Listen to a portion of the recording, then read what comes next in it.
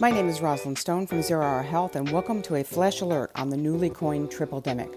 My guest today is again Dr. L.J. Tan, Chief Strategy Officer for Immunize.org and one of the leading flu experts in the U.S. Welcome, L.J. Here we are again, talking about flu again. The very beginning of COVID, you joined a webinar with us, and we had a conversation about the twindemic and your concerns about that. And then it never happened until now. And now we're seeing, headlines that say tripledemic. Mara Aspinall from Arizona State used the phrase Trimageddon. Talk to me about it. What's happening out there? Yeah, I wish I could take credit for tripledemic. That's a nice one too. So when we were talking about the twindemic, obviously, we were in the depths of the COVID pandemic, and obviously all the what we like to call non-pharmaceutical interventions, which is hand washing, lockdowns, mask wearing, social distancing. All those interventions were in play, right? And so while we were concerned influenza was going to come back, we were also very aware, and we all know this, non-pharmaceutical interventions, all that social distancing also works for flu. In fact, COVID is more contagious than flu, and so if it works for COVID, it's going to work for flu as well. And so and RSV. And as it turns out, all our respiratory pathogens, right? And as it turns out, we saw that. We got 2 years where there was so little flu, very little RSV, and guess what? This summer, as we all know, we all decided we've had enough of non-pharmaceutical interventions. We figured, we're done, and as a result, we started coming out and wearing no masks. Social distancing totally went away, and of course, with that, you've given a wonderful environment for these respiratory pathogens to start spreading again. So, is it not a surprise? It's not a surprise, obviously, right? That flu came back fast and early, RSV and hard, and RSV came back fast and early and hard because all of a sudden they're like, we've been circulating underneath the radar, and now you've given us this really luscious human hosts for us to infect, and of course they did it. And so we dealt with RSV, we're dealing with flu, and we're still dealing with COVID because those pathogens don't discriminate. They're going to just jump from person to person because we're no longer wearing masks, we're no longer social distancing. So that's what happened. I took the subway from Grand Central downtown in New York the other day, a little bit later in the evening, so it was relatively empty. But there were, quite a few. The city subway is never empty. I was the only person in my train car wearing a mask. But well, there you go. At that moment. So I saw a news story that the CDC saw the single highest report of positive flu tests since they're keeping that data. What does that mean? Or is that significant? So what it means is that if you look at how we look at surveillance of flu, you get these peaks of how the disease climbs up and then peaks at its highest level and then comes back down again. So what it means, at least at this time and point, is that it's climbing fast and hard. So which is what we're seeing across the country. Flu is just going crazy. Oh, and by the way, it's snowing. So I had to just stop the podcast just to say that it is quite cool. But anyway, the record, LJ is in Chicago. But anyway, keep going. Okay, so it's just funny. I'm looking out the window and see the snow and how apropos with flu, of course. But so what it tells us, again, to your question, is that right now that incline, that percentage gradient, as we like to call it, if you're driving a truck down up a hill or something, right, is very steep. It's going up hard and fast. And so it's hitting a higher peak than we've ever seen before for this period in history. So that's what's happening currently. It's a snapshot, right? Now, at the end of the flu season, we won't be able to say as a cumulative season how severe this season was, quote unquote, in terms of infection, because this thing could go up hard and fast and plummet hard and fast. We don't know. And if it does that, the number of total infections could probably number the same as in history or less. We just don't know, right? So that's the reason why there's a little hesitation in people saying this is the most severe flu season we've ever had, because we're not through it yet. Now, obviously, if this thing goes hard and fast and stays high, we're going to be in a lot of trouble because it will be a really bad flu season. We're already seeing that we're struggling, right? Because hard and fast is not what we want with flu because our beds are getting filled, right? People are going in, and yes, you've already heard reports. A lot of hospitals are reporting 80-90% capacity occupied because of influenza. And so having a really steep gradient going up is not good because we just can't keep up with it. So that's the urgency of flu right now, is that it's going up hard and fast. We have not enough people vaccinated. We got to get people vaccinated so that we can kind of level this peak out, level this climb out, to slow it down. And then hopefully, if we get enough people vaccinated, we won't have it persisting, which is one of our fears. So let's talk about that for a second. I read a story this morning that said that our vaccination numbers are behind last year, and last year was behind years prior to that. Correct.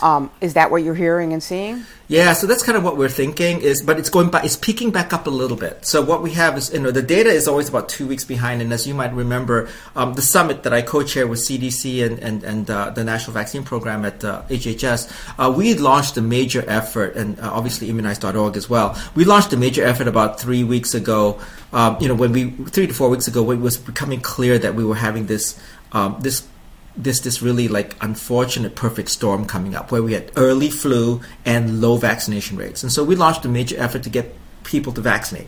And the good news is I think we saw that climb back up a little bit, the vaccination coverage rates, right? So that's the good news. But unfortunately, your overall picture is correct. If you again look at that snapshot of where we are right now, we are behind what we were last year, and of course last year was behind what we were in 2020, 2021. Now there is a caveat to looking at those comparisons, right? 2021 was the year we talked about the twindemic, right? And we had a lot of people concerned about that twindemic, and so 2021 was actually a really sterling year for flu vaccination. We did really well in 2021.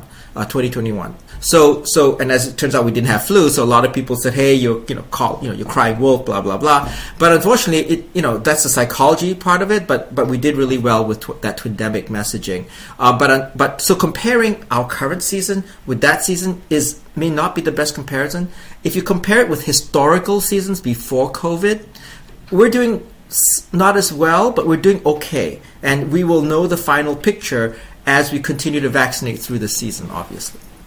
Now, from where I sit, there's some confused messaging in the workplace. So many people got their flu shots in the workplace and are continuing to work remotely or only working, be in the office a few days a week. So there's such a lower level of workplace flu shot administration. And we know the easier you make a flu shot, the more likely someone is to take it. So it's going to be interesting to see how that plays out. I think employers are critical, so important in this process, Rosalind, and I think I really do hope that even though some places may not be fully back at work yet, they're beginning to offer flu clinics because it's so important. Again, as you said, convenience. But the other thing I'm hoping that employers are also recognizing is that having an healthy employee, whether they're at home or at work, is important, because if you've got the flu and you're sick, you're still not working in front of your Zoom, right? You're still not working in front of your laptop. And so maybe if employers also consider ways to make flu vaccine accessible for their employees that are at home, that would also help all of us, not only them as employers in terms of their costs, but also the employees and their families' health, but also the community in general, because those employees aren't going to be spreading flu as well. So I hope we can get some of that, some traction on some of that. I think so, and I just want to make a really clear point to everyone who's listening, which is it is not too late to get a flu shot. Today is a perfect day to get a flu shot if you haven't had one. Yeah. Despite the snow in Chicago. Despite the snow in Chicago. It's supposed to be a nice weekend. You're going out to do your holiday shopping or whatever else. Go get your flu shot. Hey, I got a really good question this morning. Are there people that are asymptomatic with flu and infectious like there are with COVID? Yes, absolutely. In fact, we've known that about flu for many, many years. One of the things we've always been noting and telling people is that you can be asymptomatic with flu for about 24 to 48 hours before symptoms show up and be infectious. Absolutely. And the incubation period is not dissimilar to COVID. No. It's 1 to 4 days, average is 2 days. Correct. And that's the period in which you're shedding the virus. Correct. One of the things that we're struggling with are that people who do test positive for the flu think that they can go back to work fairly quickly. And what we're finding is that they're sick as long or longer than with COVID. That they're very sick or they're sick for minimally 3 to 4 days, but still symptomatic. Talk to me about the confusion between flu and COVID. Are you seeing people with both? Is the illness period as similar as we think it is? Yeah, so I think people catching flu now are probably going to be sick longer, simply because I think there's, we hadn't seen flu for 2 years, right? And so I think our exposure to flu has not been so good. And the virus obviously is now coming back hard. But I think one of the things we want to keep in mind is that this concept, of how we treat COVID different from flu in terms of staying home is kind of interesting, right? Because I think we should have always been staying home before the pandemic if you were sick. I mean, I think that's one of our biggest challenges, is that as a society, I think we're like, okay, it's all right, it's just a cold, it's just a flu, I'm going to go into work. And I think that mentality shifted a little bit when we had COVID, right? And even then, we're pushing back against isolation if you have COVID, right? So I actually think for public health benefit, for your community's benefit, if you've got any kind of symptoms regarding respiratory tract infections, whether RSV, whether it be flu, whether it be COVID, you should be staying home and resting until you feel better and you're not showing symptoms. Or if you have to go out, put on a mask so you're not spreading it to people, right? I think that should have been the baseline before the pandemic. But unfortunately, that has never been the case. And so that is now coming back, that mentality, Rosalind, where we've got to deal with this idea that people think, okay, I got the flu, I'm still sick, but I'm feeling a little bit better, I'm going to go into work. But unfortunately, you're going to be infecting people. And we don't want that. And so with COVID, what we're telling them is, you've got tested positive for COVID, you've got symptoms, wait 5 days. Because what we're essentially saying with those 5 days is that we're going to wait till you are no longer as infectious, or hopefully not infectious at all. It's unlikely, but by 5 days, you're probably less infectious. And then go back to work, and even CDC's guidance says put on a mask, right? The idea here is to make sure with COVID, you're not infecting your coworkers, you're not infecting your community. It's not that nonsensical to do that for flu. I mean, we should have been doing that as baseline before. But the idea to separate these respiratory infections and say, well, COVID, we're going to isolate and then put on a mask for 5 more days, and then 10 days later, if you're testing negative, you got no symptoms, you can take the mask off. To say that that's COVID specific really is kind of, I would like to say, disingenuous, because the same thing should apply to flu, because flu is also serious. Same thing should apply to any respiratory tract infection, because you could give it to someone else, your colleague, your coworker. Yeah. And as I said, we are seeing some confusion about that. Thank you very much for clarifying that. So I'm getting a lot of questions about the match between the vaccine this year and the flu that's circulating. I hear that it's a good match and better than other years. What does that really mean, though?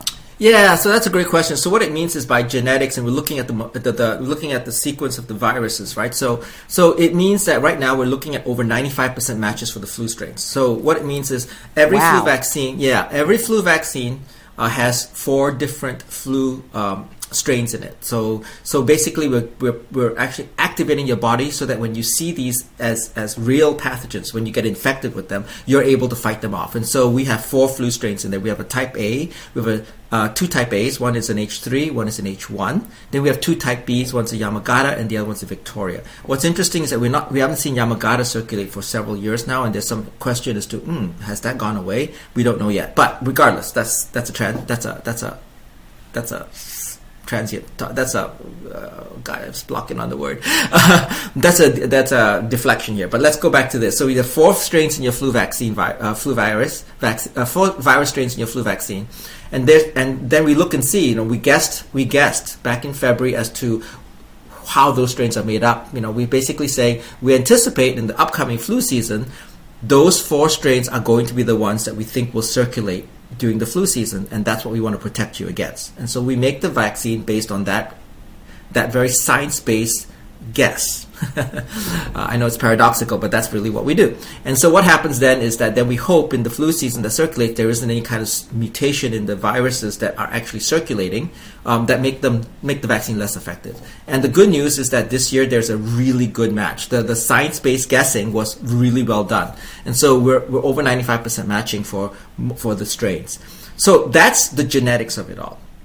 What happens on the ground could be a little bit different.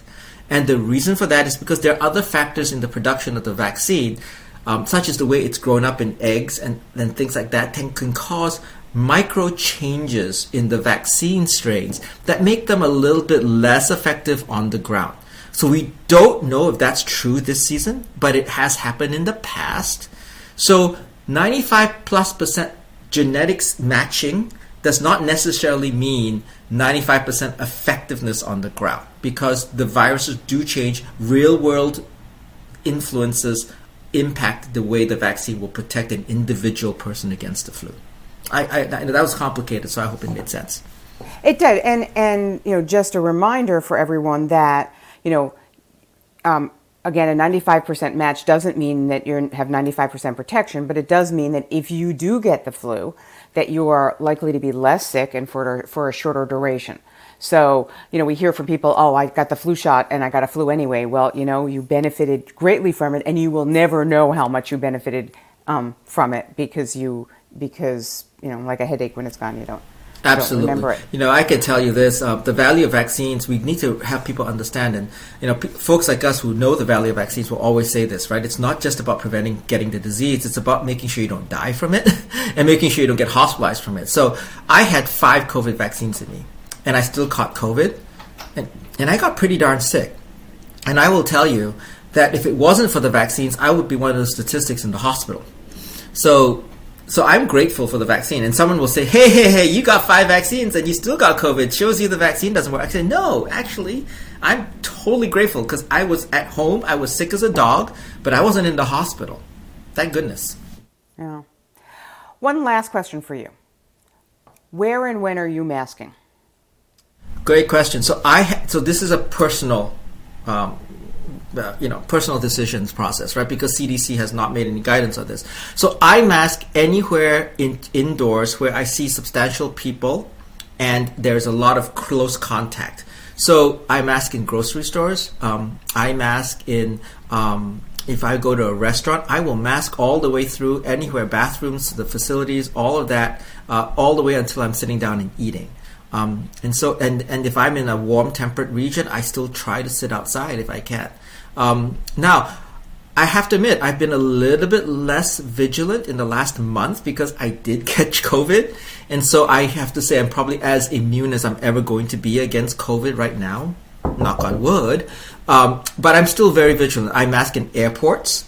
I also mask on airplanes. And as you said, Rosalind, with you in the subway, I mask on public transportation as well. So anywhere where there is close contact in an enclosed environment, where I'm not very confident about ventilation, I mask. Excellent. Well, that was great information. Thank you very much. Be well. You too. Hopefully we won't need to talk to you again very soon. We're transitioning, right? We're learning to live with COVID, and we're going to have to figure some of these paradoxes we talked about, Rosalind, like this idea of how can we treat COVID different from flu, things like that. Excellent. Thanks very much. That's our show for today. Thanks again for taking the time to join us. Stay tuned for our next episode in your inboxes and on your podcast app of choice soon. As always, if you have any topics or questions you'd like us to cover, or have a guest we should chat with, don't hesitate to reach out to us at support@zerohourhealth.com. To learn more about us and subscribe to our twice-weekly executive summary, check out zerohourhealth.com. Thanks again.